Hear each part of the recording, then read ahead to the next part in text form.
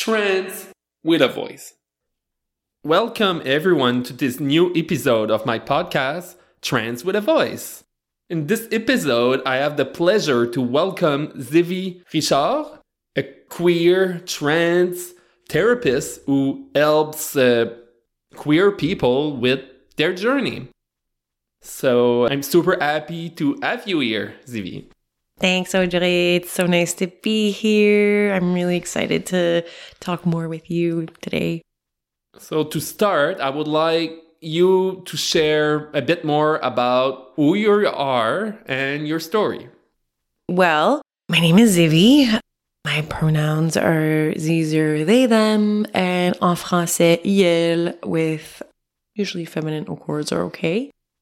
And yeah, I am a clinical social worker. I've been a social worker for a few years now, and I'm all kinds of things. I'm funny, I'm friendly. No, I'm just kidding. I am probably what I usually like to say when I say who I am is someone who dedicates being a person that works towards reducing suffering in people's lives. So I guess what that means for me is just being a better me, or being just like the most me I can in every moment. And right now that just happens to be a therapist, like you said. I work with queer people, LGBTQ people in the Moncton area and the region around Moncton. I also work with people online in the New Brunswick area. And my specialty, I guess, or the reason why people usually reach out to me is because of my clinical approach in working with queer people. As a queer and trans person myself, often people will come to me to, get access to healthcare, but also just to explore gender, explore their identities, help their families understand them better, navigating how to do gender, how to do expression, how to, come out to people's loved ones and workplaces. And so, yeah. And so that's kind of what I do in my job. But I come from a long, for me, history of working in queer communities. So when I was a teenager, obviously I've been queer and trans my whole life.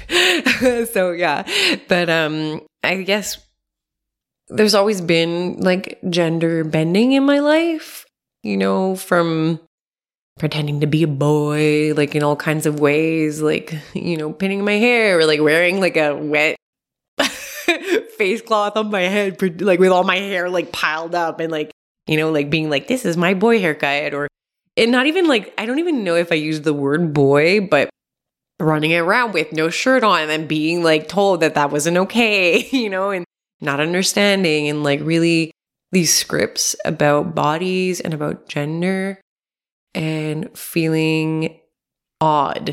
I felt odd a lot, like I was out of place or unwanted, or just there was something that I couldn't see that people saw about me that made them want to push me towards something that I wasn't. And that was really hard. It was a really lonely and painful childhood of, experiencing harassment and, bullying, people would call it. But, to the point where a child doesn't want to, exist. I think that deserves to have a different word. Violence is probably something that encapsulates that more. And we've talked about earlier, it's just sad that as little ones, we share this baggage. And also in other podcast episodes, we heard about how other of your guests experienced similar ostracization, or really this implicit pressure to return, quote unquote, to something that fits more into, I guess, rigid ideas of gender and bodies and sexuality. So yeah, that was really traumatizing. I grew up really lonely. I grew up really sad, and I had this very concrete identity of being vulnerable. This idea that something about me made me the target and not really understanding why. And then obviously, as children do, really grasping onto this idea that there was something wrong with me, that I was bad, that I was broken or fundamentally flawed, which, like, if you put this into context, like, that makes really, like, hurt adults.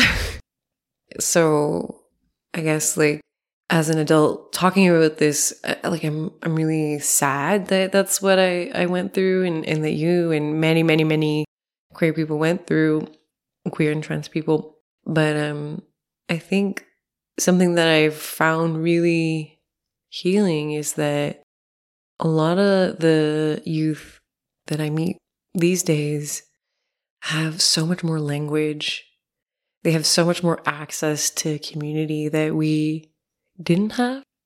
You know, for little 5-year-olds to be able to tell me that, you know, it doesn't feel right when they wear, you know, boys' clothes, and that they want to wear frilly and flowery and pink and floofy stuff, and that makes them happy. And in fact, that's not even what they want to talk about. They want to talk about, I don't know, like, their special interest, right? So it's that is, like, so powerful for me, and, like, gives me so much joy and, like, hope, and like, fuels me and, like, fills my cup so much. So yeah, I guess that's kind of who I am, and what I do, and what, like, it drives me day to day is, like, building a life with my people, right? Like, my community, making spaces for us to feel less weird, quote unquote. Not that being weird is wrong or bad, but that, you know, we get to not experience violence and harassment and ostracization because of who we are, be it explicit or implicit, and that we just get to exist, that we don't need to ask for permission, and that we don't need to explain why, you know, I want to run around without a t-shirt on, you know? Yeah. That's a great introduction. So, to start, I would like us to talk about our shared experience of leaving New Brunswick and then come back being our true selves, and explain our stories and why we left New Brunswick and why we came back. Yeah, it was such a cool realization that we share this experience. Yeah, we were in, like, the same generation. We are almost the same age. And what I think listeners would need to know in context, you know, whether you're older or younger than we are, the early 2000s were, you know, being gay was not okay. You know, like, just being gay was, like, really dangerous. Ellen was not a thing yet. I think she started being on TV in, like, 2002 or 3. I don't know. But even at that, when she first started, she was, like, an experiment, and it was very strange. And people who were watching her were seen as, like, really, like, liberal. And, you know, Will and Grace and the Queer Eye was coming up. And these were, like, the first, like, queer imagery that we had access to in those years. And the reason why I'm talking about that is because we really have to set the tone for what it was for even us as, like, 30-something-year-olds, what being just queer meant. Or, like, we didn't even have queer as language. Like, I don't even think that I learned about being queer until maybe 2010, you know? In those years, being gay, like, I think for me, the reference of being gay was, like, someone distant that I didn't know's uncle who was, like, ostracized from his family for being gay, right? Who was, like, the single dude, like, living alone and miserable. Like, that was the image that we as a society created around gayness. And that lesbians were these, like, butch women who looked like boys. And, you know, that's it. That was the frame of reference in those years. So as a kid, I think we didn't have a lot of points of repair that would indicate that we were normal, like quote unquote, or we were allowed to be feeling the things we were feeling, thinking the things we were thinking, right? Because kids start to think about bodies and gender and sexuality at a really young age. We start to think about how we relate to one another, how we want to be seen by other people, how we feel inside. Those things, oh wow, we start thinking about that really early, like 6 or 7.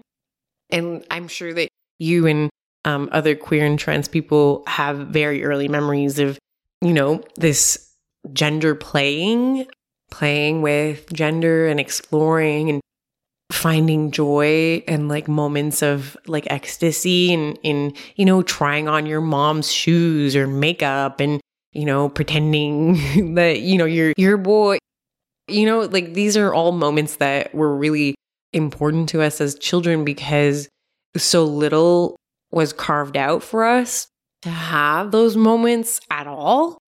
And also that if we were having those moments and having joy, that we were subsequently trying to hide the fact that we were having this joy attached to like gender bending, and that we had to put it away and that we had to push it down and we had to put a lid on it because some part of this child, our childhoodness, knew that these elements of us were dangerous, that they could cause us harm, even if we couldn't cognitively conceptualize how or why. We knew that this was quote unquote bad, that we need to put it away. So the reason why I'm setting the tone is that created teenagers that were really scared.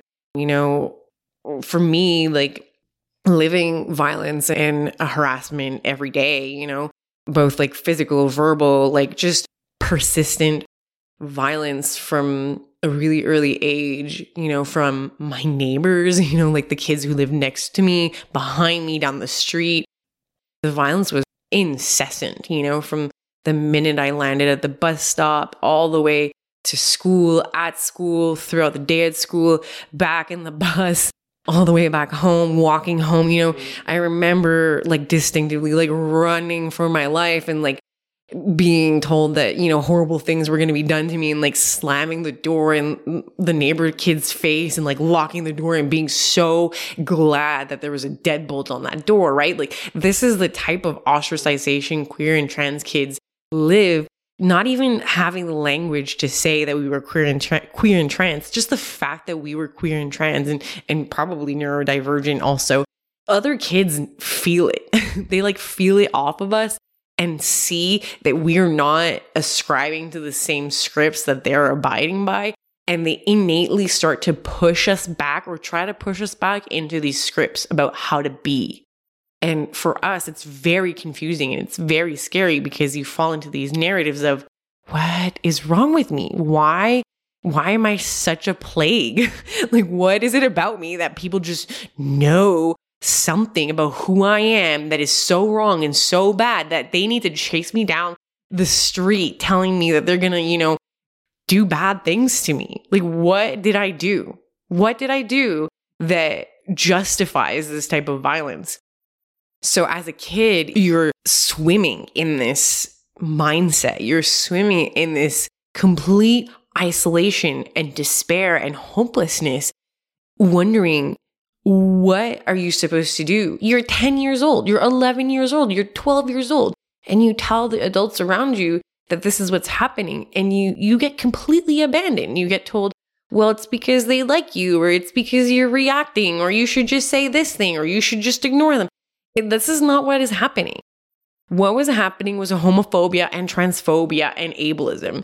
It's classism. It's these systems that create kids and people that innately, implicitly want to push each other back into narratives that make it more quote unquote normal.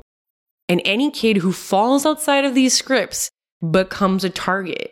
And that's what we were. We were targets because we were queer, we were trans, and we were neurodivergent. And so basically living really messed up childhoods where adults didn't protect us, principals, teachers, bus drivers, cafeteria workers, none of those adults stood up for us. And so as teenagers, we had to take things into our own hands. And I think for you, it looked very different than for me. For me, I just turned into this scary, unapproachable jerk. I started wearing all black and I started using drugs and drinking every night and just getting blackout drunk. And I was 15. Do you know what alcohol does to a 15-year-old's brain? It's insane that is how I kept myself alive. But that was literally the only way, because I remember crying myself to sleep from age, 9 all the way to high school.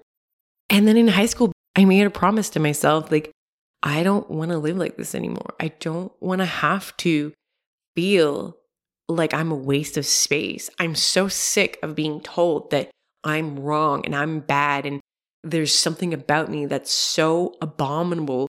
And I remember that's how I came to protect myself. I just became scarier than the people who were hurting me, and they left me alone.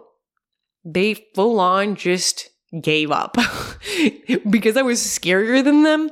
They were just oh shit, we're not messing with them anymore. They are way too scary. And but what did it do? It made me a really miserable adult. It made me so angry for so long, and it took years. And even today, and we talk about this stuff where I get really triggered, when I interpret people's comments or just the way that they are in the world in a way that feels like it's threatening to me and that I need to defend or protect myself in this scary shield-like way. And people are always so surprised and taken aback. They're like, what is this? And I'm I'm sorry, I'm so triggered. This is really old stuff. So yeah, I think, I don't even know how I got here, but how we left New Brunswick. Sorry, I had to set the whole stage. I tell really long stories, but okay, so I got really angry and I isolated myself and I alienated all my friends and adults in my life because I hated everybody and everything. But hey, I graduated and I made my way to a space that wasn't Moncton. Because for me, Moncton meant bullies, it meant homophobia, it meant transphobia.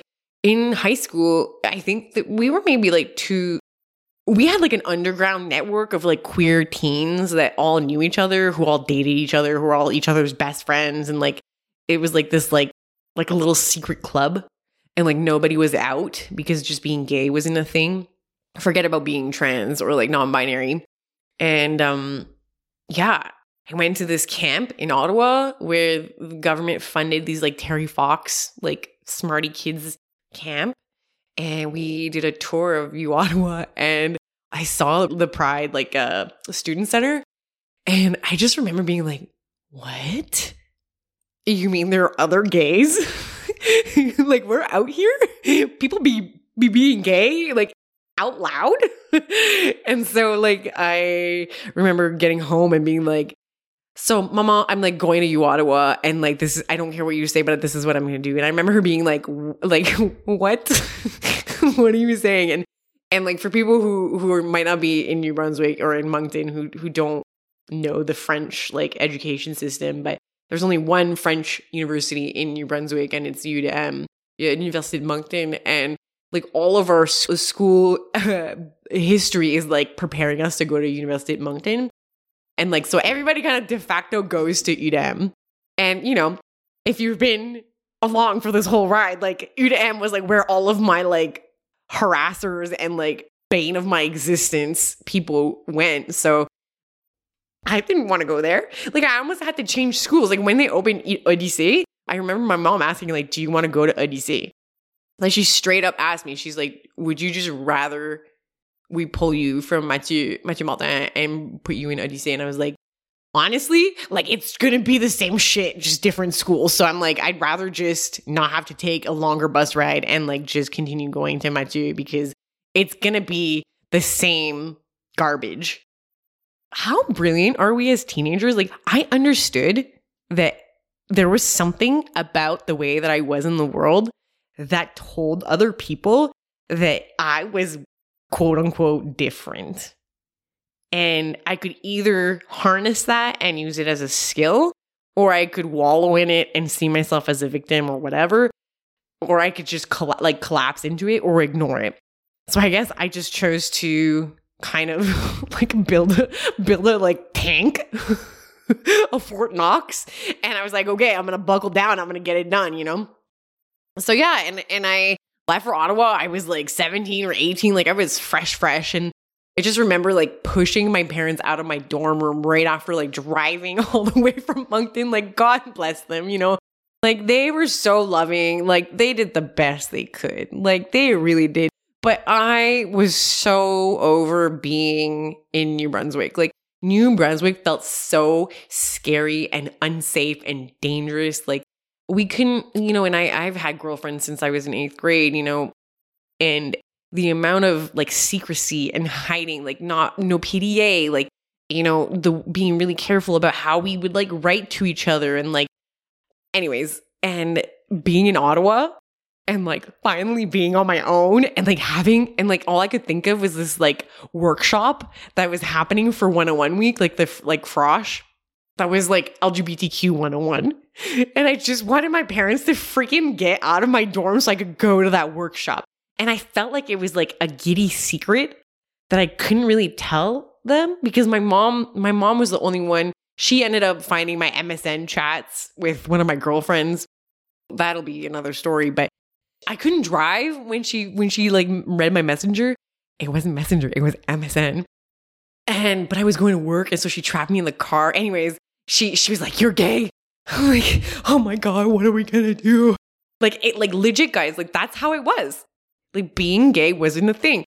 So yeah, I went to Ottawa and we lived happily ever after. No, it was a whole thing, but I felt like I couldn't be myself here. Like being in Moncton just didn't feel safe for me. Like it felt really dangerous. It felt really scary just being gay. And I knew that there was something weird with gender going on with me, but back then, like being trans, like wasn't as accessible language-wise to general consumption.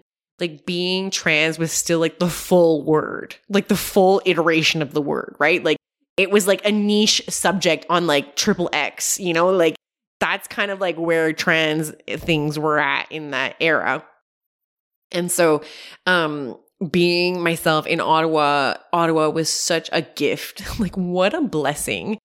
The ability to secure a giant student loan to just live on my own. I don't know who okayed that, but it was the best. Like I would never trade my life in Ottawa for anything in the world. I made the best of friends. We built such a community, and it was so special because I found my people. I found the weirdos. I found the queers. I found the trans people.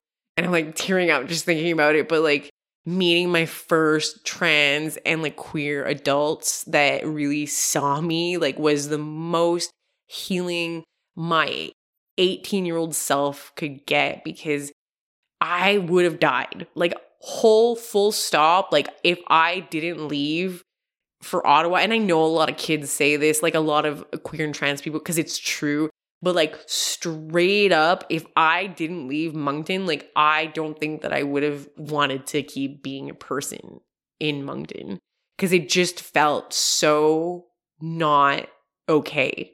Like I was so convinced that who I was wrong, that who I was this bad, poisonous, tainted, wrong, broken, angry person, and that there was no way out for me, that the only option was to die. And Ottawa and leaving and going to school and like finding my people like was like the remedy and the balm that I needed to find and claw my way out of this like indoctrination from childhood that I wasn't broken, that being queer and trans and neurospicy wasn't anything wrong with me. It was how these kids were taught at home what was actually, you know, the script of how to be, the norm and what's acceptable. And you know, it wasn't my fault all along. And damn, if you're listening to this and you feel like that, find your people, find us, write to us. Like, you are not alone and you're not wrong or broken or bad.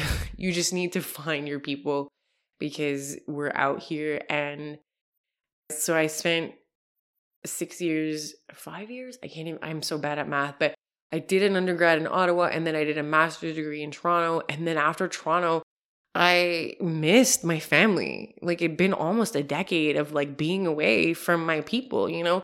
Toronto, like, you'd be lucky to hear French, you know? It's really not rural. It's not nature-based, you know? It's not Acadian.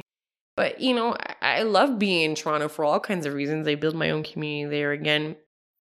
But I remember witnessing an interaction between this woman from the Jane Finch area working with a kid from the Jane Finch area and just watching their complicity and their closeness and like the shared experience of being from Jane Finch and who they were and all that they've shared. Just like, it hit me like a ton of bricks. Like, frig, I need to go back. I need to go back and be with my family, find my people in Moncton, you know, and find those kids that were like me and carve out tooth and nail spaces for the kids to not have to go anywhere, for the kids to just be able to have language and spaces and adults that see them and protect them and cherish them for who they are, you know, and counter these scripts of being wrong and broken and, you know, that there's something innately not okay, you know? So yeah, so I came back. It was the funniest thing. After living in Toronto, I'm kind of like what I like to call like a hard femme. So it's like, I'm the kind of person that like puts makeup on in the subway, you know, like not subway, like the restaurant, but like the subway, like the train. Sorry, I feel like I need to specify because we're in Moncton. So there's no subway here. There's just like the sandwich kind. But, you know, like I would put makeup on in the subway and like, you know, wear my heels and like, but like have like ripped tights and like stained t-shirt and like, you know, grease. You know, like you have to get the picture, right? Like with my patches and a little rough around the edges. But I ain't no lady, okay? But okay, so like the reason why I'm saying all this is because I got to New Brunswick. I got this job in Rogersville, which is like this tiny, sweet little town, population like 200. I don't know, I'm exaggerating, but I got there with my little like hatchback, like economic, like city car, like decked to the nines. Like I had like pumps on, I had a skirt on, like my hair did, my nails done, like I had full face makeup. I don't know if I said that, but anyways, I get to the place that I'm renting and like, I swear to God, Audrey, like this never gets old. I like open the door and I swear I sunk like maybe like 2 inches into this like driveway of vase, like just like mud. And like, I hadn't touched a garbage like disposal. Like I didn't have to put my garbage to the street there. Okay. No, like for like the last 10 years, I would put my garbage in a chute and it would disappear and someone would come pick it up in the middle of the night and I didn't have to think about it. I didn't have to mow my lawn. I didn't, you know, like I lived in high rises. Like this mud situation was like very new to me. So it was a really rough transition coming back, but I knew that Moncton wasn't going to be it for me right at the beginning because it felt too close to home. It felt like the people who had really caused me so much harm and like harassed me and like brought down so much violence on me as a child, like that shit was still too fresh. And I think the biggest thing, like, and as I'm saying this, I'm like hearing all of the different people who have like said stories of like, well, it's just bullying. Like, get over it. It's been years. Like, why can't you just swallow it? It's in the past. What's in the past is in the past. And it's like, bro, I don't think you grasp the level of quote unquote bullying this was. Like, I wanted to DIE myself, you know, like, this shit is not like, oh, I stepped on your toe, I'm so sorry. This is like day in and day out, like morning to night, like barrage of like people everywhere telling you that you shouldn't exist. That's literally what it feels like. And it's just like being told that it's just bullying, that you should just get over it, is like such a reflection on how not a survivor of like violence in childhood like that you are. Because it's like, why would you be 9 years old and want to die? Well, here you go. It's more than just I stepped on your toe and called you, a bad word. It's like this erosion of sense of self, of who you are. And it really hurts people, and it hurts people for a long time, and it affects them all the way to my 30s, right? Like I'm in my 30s, and like I was telling you earlier, I ran into one of these people at a coffee shop, and he like acted like, wow, we were the best of friends. And I fawned. I fawned because I didn't know what to do. It's like, how could you be so in touch with the suffering you've caused in me to be able to hug me? Like, what? What planet are you on? And it's just like, and as I'm saying this, it's not kind, it's not necessary, but there's also like a part of a kid me that's like, I need to say this stuff, because if you're listening to this and you're a survivor of this type of violence, like you are not alone in still feeling sad about the fact that that stuff happened. It really affects someone. And I didn't want to come back. I didn't want to come back to Moncton. I didn't want to be here. And even today, like it's hard for me to walk on the street or ride my bike around town, because there's like a little part in me that's like the narrative of these people who have hurt me, saying like, oh, there they go, that queer, weirdo, nerd, reject, loser, trans person, like we should do bad stuff to them. Like it's just so irrational. But that's kind of where my brain goes, and it's super fear-based, and just a testament of how long the shadows are of this violence that we live as children. So yeah, coming back to Moncton was difficult, but I am so glad that I am back, because I get to share spaces with queers now and create community and lasting friendships and work together in helping kids not live like this isolation and harm that we both have carried. And I just want to keep doing that. I want to heal. I want to help the kids who hurt kids too. Because obviously kids who are hurting other kids are hurt kids, But yeah, that's my story about Moncton. I'm back, and it's hard, but I'm glad I get to meet people like you. We get to meet and do all kinds of really special and important things. So that was a succinct answer, wasn't it?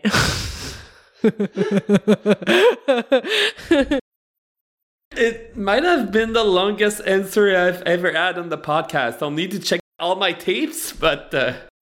You're so welcome. I'm a professional. I was made for podcasting. What can I say? I love the sound of my own voice. Oh yeah, you're made for it. You have a great sounding voice. Do I really? Oh yeah. Ooh, baby. Oh my God, I'm tired. It doesn't show at all. Well, compared to like the earlier recording, like of us at the start, I was just like singing incessantly. Now I'm like, before I talk about my story, why I left New Brunswick and why I came back, I just want to say how inspiring your story is. And I want all our listeners to really, who are trans, to know that even if we suffered a lot when we were younger, we can get through it. We can be ourselves, and we can thrive, and we can be queer here in New Brunswick. It is possible. It's been possible. We can and are doing it, and we've been doing it for a long time, but it's been really painful. But now, like Audrey, like I'm so thankful for you, and honestly, like the amount of queer kids and and people organizing in 2023 is just astounding, because I remember like coming home and being like, what? What's going on? You know, and having this like burning desire for like messing stuff up, you know, like really setting this place on fire. And here we are. Like, it's been many years, and I'm proud of where we've been, how far we've come. For me, it all started, I grew up in Beresford, right beside Bathurst. I don't have a lot of good memories from there. I got a lot of bullying at elementary school.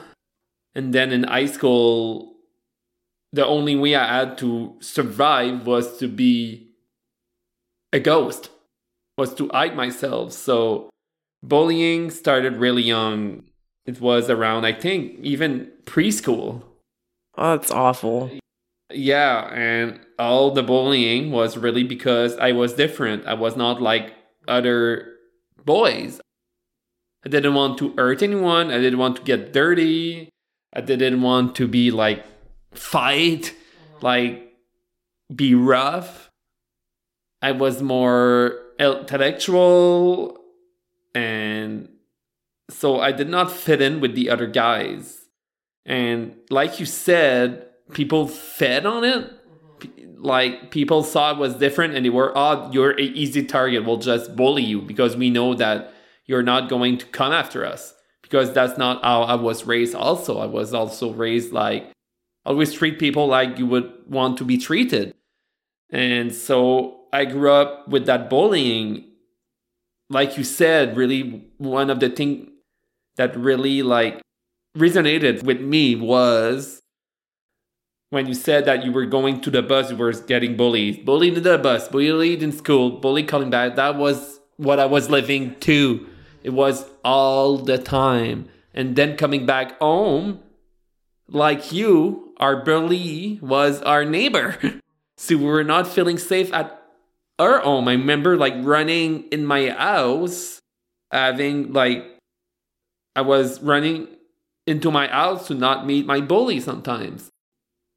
Even when I went back in Beresford after when I was studying at university as an adult, I was still having that fear at my home of being bullied, even if my bully was not living at his parents' house anymore. So it shows the baggage, how long-lasting are the effect of that violence and that comes with bullying. And so everything started in Beresford Bathurst, and I have so many trauma bad memories there that I have not been back since I came out. So since 2020, I have not been to Bathurst. So it all started there.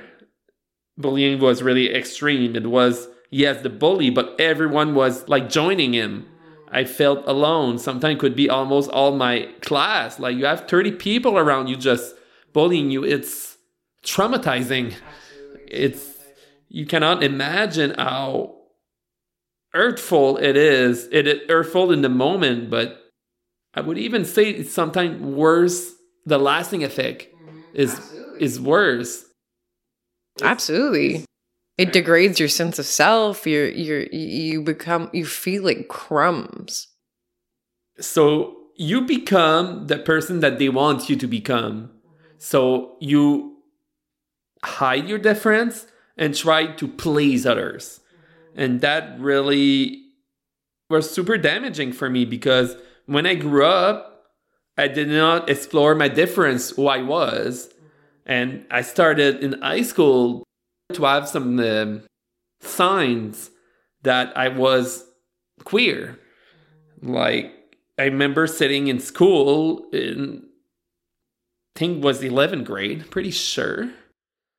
I was sitting at my desk and I was looking at a girl a couple of desks away, and I wanted to switch bodies with her. It's a clear sign that you're trans, but since I didn't want to be different, I didn't look up on internet to see why I felt that way. I just discarded that thought. And then I remember like sometimes trying on female clothing. And then I went to the University of Moncton. Like you said, Zivi, in New Brunswick, there's only one French university. So the University of Moncton is a continuation of the high school. So if you have a bully in high school, they'll probably follow you to the University of Moncton. And I'm sorry, I don't mean to interrupt you, but like, I remember having this like thought of like, if I go to UDM, I will have to look and live with all of these people who have like caused me so much harm. And it's amazing to me that like you had this exact same experience. Exactly. It's really similar as experience. Since I was so hidden in high school, no one was seeing me. So I thought that going to University of Moncton, people are adults and I would be okay. Yeah, that makes sense to me. You would think, eh? I think it has maybe even been my worst episode of bullying I've ever lived was in Moncton by adults. And I remember feeling destroyed, feeling completely alone. I remember going to the security at the university and telling them about the harassment and the violence I was going through. And then I was able to live at another place. I had to move out. And also, they had even to put like a restraining order on the bully. So he could not talk to me anymore. But what happened after that? So yes, the bullying stopped. But since I was like the person, they say like the rat. So I was the rat. Awful. No one talked to me about after that. I was completely alone. I hate that. I'm so sorry. So for me, moving out of New Brunswick was a question of survival. It was literally an exile because I did not feel I had the choice. I had to move out. And even if it was already in the plan when I went to study in Moncton, I was only supposed to do a year. But after everything that happened, I had to move out. So to me, like, it's like you are so freaking amazing and precious and like a delight. There's like a ferocious mama, papa, whatever bear that's like, they don't get to have you, right? Like, how dare they think that they get to keep you in their university when they've treated you like that, you know? And I know that they don't think like that, but to me, it's like, don't even look at her because like you don't get to have that privilege of having access to Audrey because of who you are as a person, you know? I guess that's where my brain goes. It's like, I'm glad that you weren't there because like t'es pas, comme, ils sont pas dignes de ta présence. Yeah, these people, like, was nothing against the University of Moncton. It was the people being there. Yeah. Excuse-moi, yeah. Yeah, no problem. It was really, these people did not deserve me. The people that were bullying me, they did not deserve me.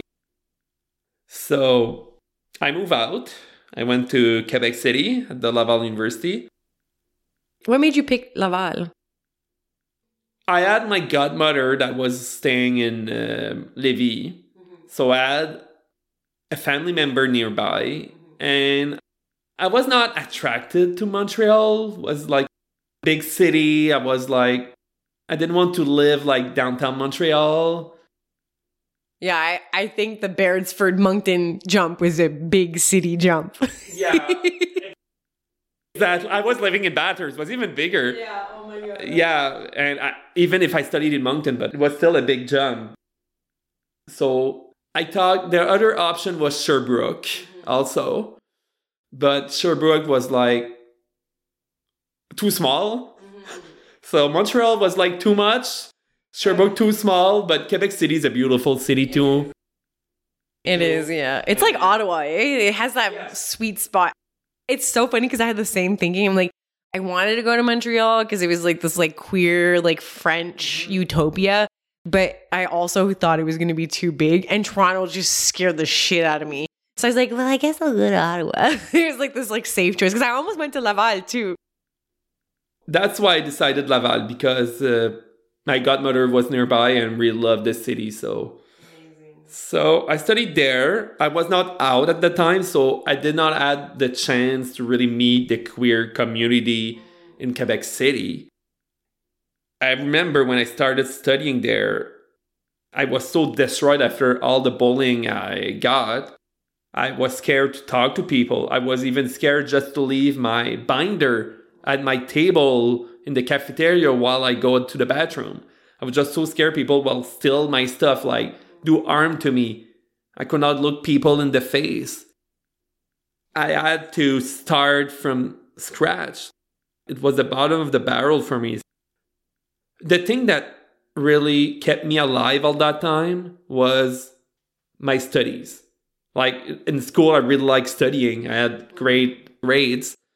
And at the university was the same thing. So that really kept me alive. I wanted to get my bachelor degree in computer engineering. That was my goal. And I put all my energy in that. So university for me was studying. Yes, I had like some fun courses, but I did not have any social life in university. It was just studying. I did not meet a lot of people. The things started getting better when I started my work. After a couple of years, I started meeting people because when I started working, I was so shy because of all the bullying I got. And when I started feeling more comfortable at work, like seeing people, like you said, I think earlier, like having adults telling me that I'm a good person, they really like me. That meant a lot for me, since it's not things I've heard a lot from strangers. That I did not receive with the years a lot of positive feedback. So, and then participating in social activities really helped me like talk more, being more social, because deep inside I was a super social person. I love to talk, but I was so shy to be bullied. I was so like pushed into you, you know, like, yeah, you had to just keep it all under wraps, and now you can't shut up. No, I'm just kidding. I'm just kidding. I'm just teasing. That's more like me. I don't know how to shut up. You're the one tonight that... Yeah, I can't shut up. I'm so sorry. You're such a sweetheart. But like, yeah, like to me, like the fact that people, as like the adults that were in your life as you grew up, like couldn't just like revel in how freaking badass and amazing you are, like really enrages me. Like it really makes me angry that you lived as a little girl, like not knowing that, and like what an abomination that like this little sweet Audrey like wasn't like pampered and like cherished for how like brilliant and kind and like creative she was, is just like such an atrocity to me. And like I hope that us being adults who can be those adults for other queer and trans kids, like that's what I want to do, you know. Like I think that's so important to why we came back. I don't know, that's why I came back, but why did you come back? One of the really important moments in my life in figuring out who I was participating in the Halloween costume contest at work. Because that gave me the opportunity to disguise as a Disney princess. It was the Belle Princess. And being able to express my feminine gender expression. I remember that day feeling so alive, having a feeling like of belonging I never had before. And I remember like that day it was not just like the makeup and the dress and the clothing, it was also just the way I behave. It felt so natural. And I remember I won the costume contest for the first of 4 years in a row. A very lucrative career. Yeah. I know. I'm not quitting my day job. But my costume was costing more than the prizes they were giving away. Oh my God, stop. That's amazing. Yeah. Oh, yeah. But I remember that day just feeling so alive. And I remember the day after how bad I felt presenting mail again. After that, I tried to remember if it was after my first or second costume, I started like exploring my identity. But it was the Halloween costume that really brought back those feelings, those like thoughts of not being gender conforming, of being queer. And then the year following, I started in my house, like wearing female clothing, like putting on makeup. And after that was going shopping at Value Village every week to get some new clothes. Yeah. Do you remember some of the first things you got? Was it like, do you remember if it was like a skirt or like, was it heels or like, what were some of your first picks? I remember the first thing I bought was on AliExpress. I bought a pair of jeggings. Yeah. And a purple V-neck top. Really basic. And I think, did I bought a bra too? I think so. I think I had a bra too. I bought online because I didn't want to buy female clothing, male presenting. So I had some clothing and I bought also a wig. I think it was a blonde wig. I call it boy mode. It's like you're like a secret spy agent. Yeah, I felt like secret spy agent. That's what I call it with my people. I'm like, you were just a spy. And I think after that, the first time I went to Value Village, I think I might have filled up the cart of clothing. Shut up, really? That's amazing. I don't remember if it was the first or second trip, but I remember one time going there and literally having the cart full. Yes, and you got it all. You were like, I'm going home. That's amazing. I think that was like a $500 bill. Like sale. They had a good sale on that day too. Oh my God, I love that for you. Yeah. So I was living my dream. I remember I spent like 2 hours in the dressing room just trying everything on. Oh my God, I love that. So that's so special. Yeah, like, can we take a moment for like how like high femme that is? Like 2 hours in the change room. I'm too like rough. I'm like, I just put it in the bag. And if I like it when I get home, I'll wash it. And if I don't, I'll just leave it with the tag on in my car for the next 3 years. That's it. And I'll never return it. Yeah, so I remember like filling up that cart. Yeah, I remember that day also something that was less fun was being outed that day. No, I remember at the cashier, someone outed me. What? Yeah. The cashier? No, someone else was like, oh, you're really courageous and... What? Yeah. That's so effed up. That was like that day, so I was like, okay, I'm just starting and that happened. So that feeling of belonging, that femininity I could finally show really got me through that. Because I was like, that was so empowering for me. So after that, I remember bringing that cart full of clothing at my home and taking my guest bedroom and transforming that wardrobe in my like feminine clothing wardrobe. Yeah, that was so much fun. And then every other week I went shopping there, got some new clothes. And it's something people don't realize, but sizing is really different between men and women. It takes some time to figure out what are your sizes. Because, and even like in female clothing, sizes between companies are not the same. Yeah. So a medium, like in, I don't know, in Calvin Klein could be a large, and in Jack Jones, I don't know, like it's completely different. And you have to get a set of clothing for each season. Yeah. Like I find a lot of my like trans femme clients are like, now I have to shop for winter. Like, where do I get size 12, like, snow boots? Like, it's amazing. Like, those are the things that as a fab person, like, I totally didn't think of, but it totally makes sense. And now, Audrey, if you're in need of clothing, or if any of your listeners who are trans femme need clothing, I have bins and bins and bins and bins of clothing in my downstairs for my trans femme clients. That's good to know. I have one bin here. No, I think I have like 12 of like all types of stuff. So if ever you or any of our listeners need clothing, I'm also going to start collecting binders to have like a binder deposit so that when folks get top surgery or whatever, they need to get rid of their binders that they can drop it off.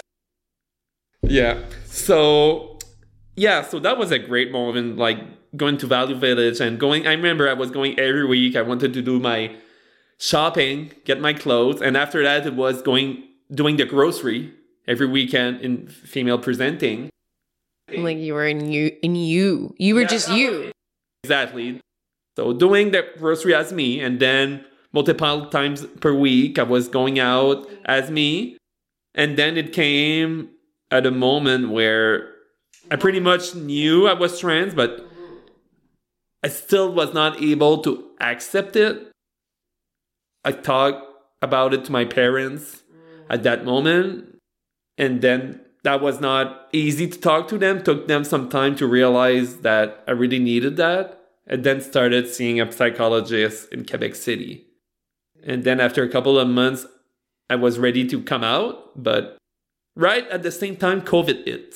So I came out right April 2020, right at the start of COVID. So I did not have the chance to know the queer community in Quebec City. But COVID was just a continuation for me of loneliness because I did not have any friend in Quebec City. I was alone. I did not have people to hang out with. So COVID was now different for me. I was as alone that I was always. I'm so sorry, Audrey. After a couple of months, like doing my coming out, I felt a lot of euphoria. Being me all the time, like being able to do my wardrobe, because when I came out, I restarted my wardrobe from scratch because I knew my size now. And funny story, you think like the Value Village was a great haul. COVID, all the stores were closed, if you remember. It's so true. So I wanted to do my wardrobe. Oh my God. So I ordered online, multiple size, to make sure I could have the good size. So I remember at the moment, I had so much boxes of clothes in my guest bedroom. I had like a lot of stuff I ordered. I remember it was Old Navy, Dynamite a lot. I think at the time I had like for at least $3,000 of merchandise. Wow. Amazing. Don't worry, everything that I could not wear, I returned it and got refunded. Oh my God.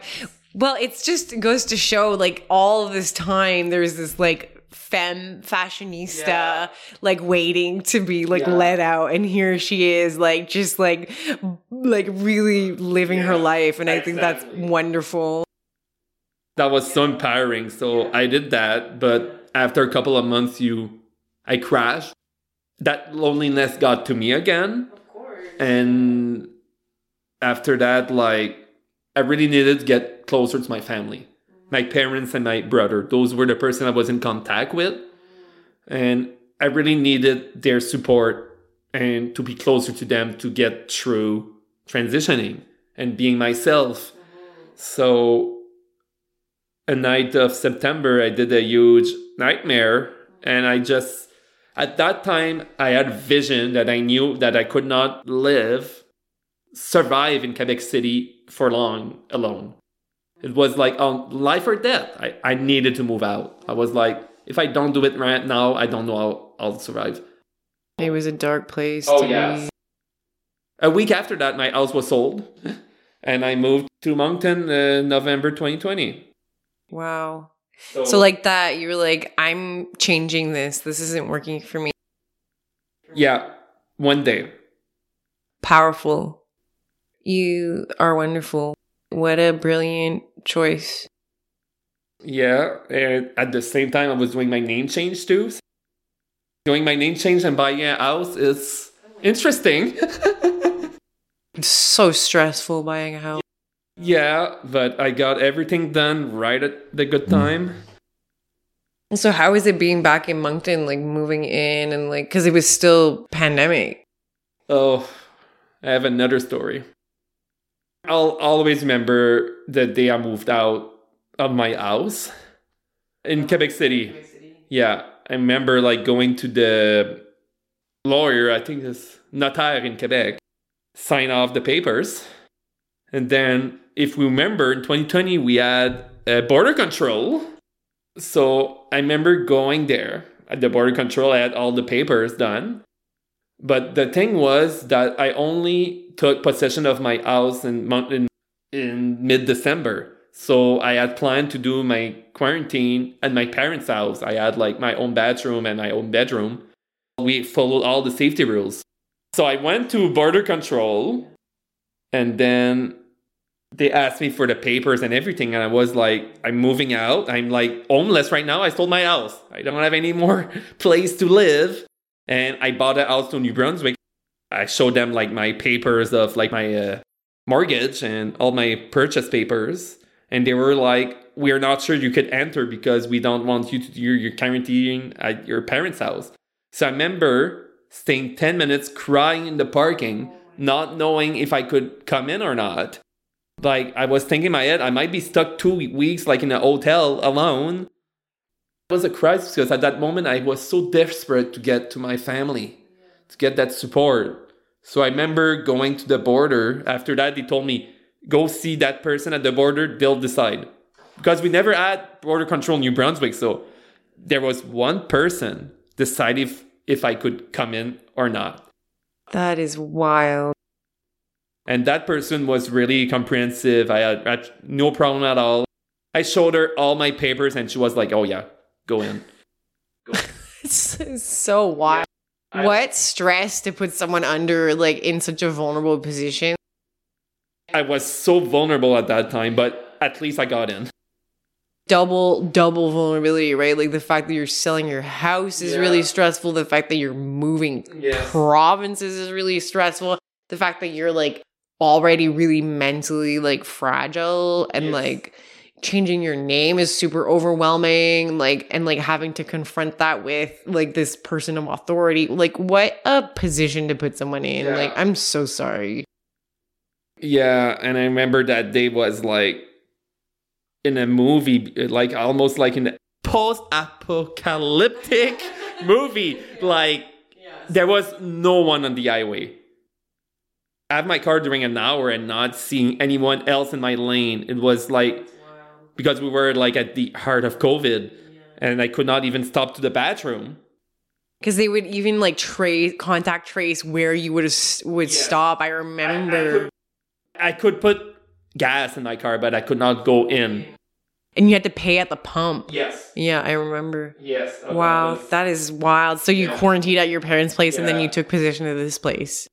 Yes, exactly. Like 2 weeks after. So that's how I moved. Wow. Like 2 weeks. What a story. Well, I'm so glad that you're here. I'm so glad that you're in Moncton. I think that's it was a great decision. Now we get to be friends. I'm so greedy. It feels home here. Like, like Beresford Bathurst never felt home for me.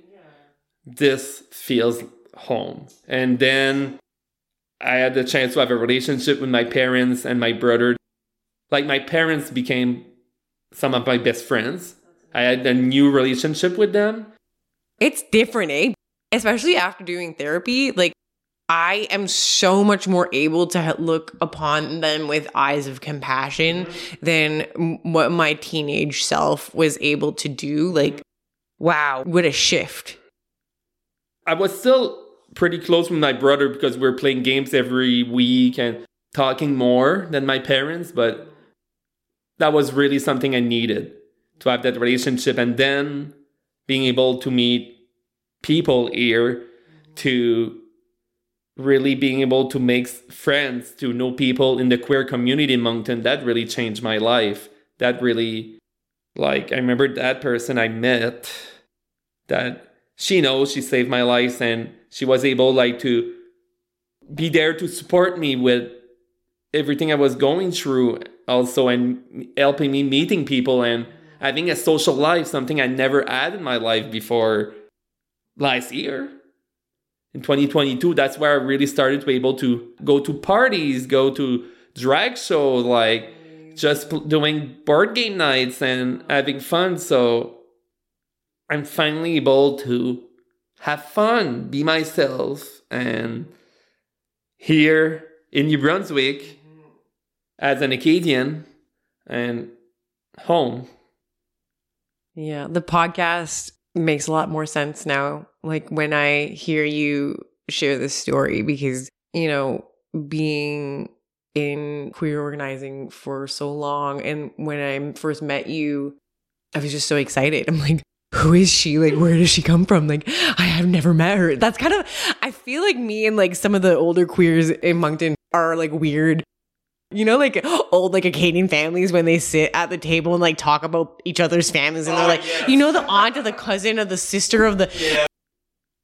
Well, I feel like there's like a crew of us who've been around, and when all the new queer people like come, or like people come around to like organizing or come into their social life or into their identities, we're always like, oh, who is that? Like, let's, and we like try really hard not to like overwhelm you and like all the new ones, but like talking to you today, I'm like, we have all met you. Like, you've met all of us. So it's amazing that like you have connected yourself and like are creating space in a way that feels so delightfully delicious for you. Like, it's amazing. I think it's so special. And I'm so excited to see how this podcast and how your work in the community is going to evolve, because like I've just met you. It's been, you know, a short friendship for now, but I can see us becoming very, very close friends. And you know, I think there's a lot of room for queers in Moncton and New Brunswick in general to build coalition and to build momentum together. And I think talking and sitting and chatting like this is a really crucial vehicle to not only like get to know each other, but also to document our stories and to also kind of create this ongoing conversation with other queer people in Moncton and like New Brunswick in general, and their families, teachers, like policymakers.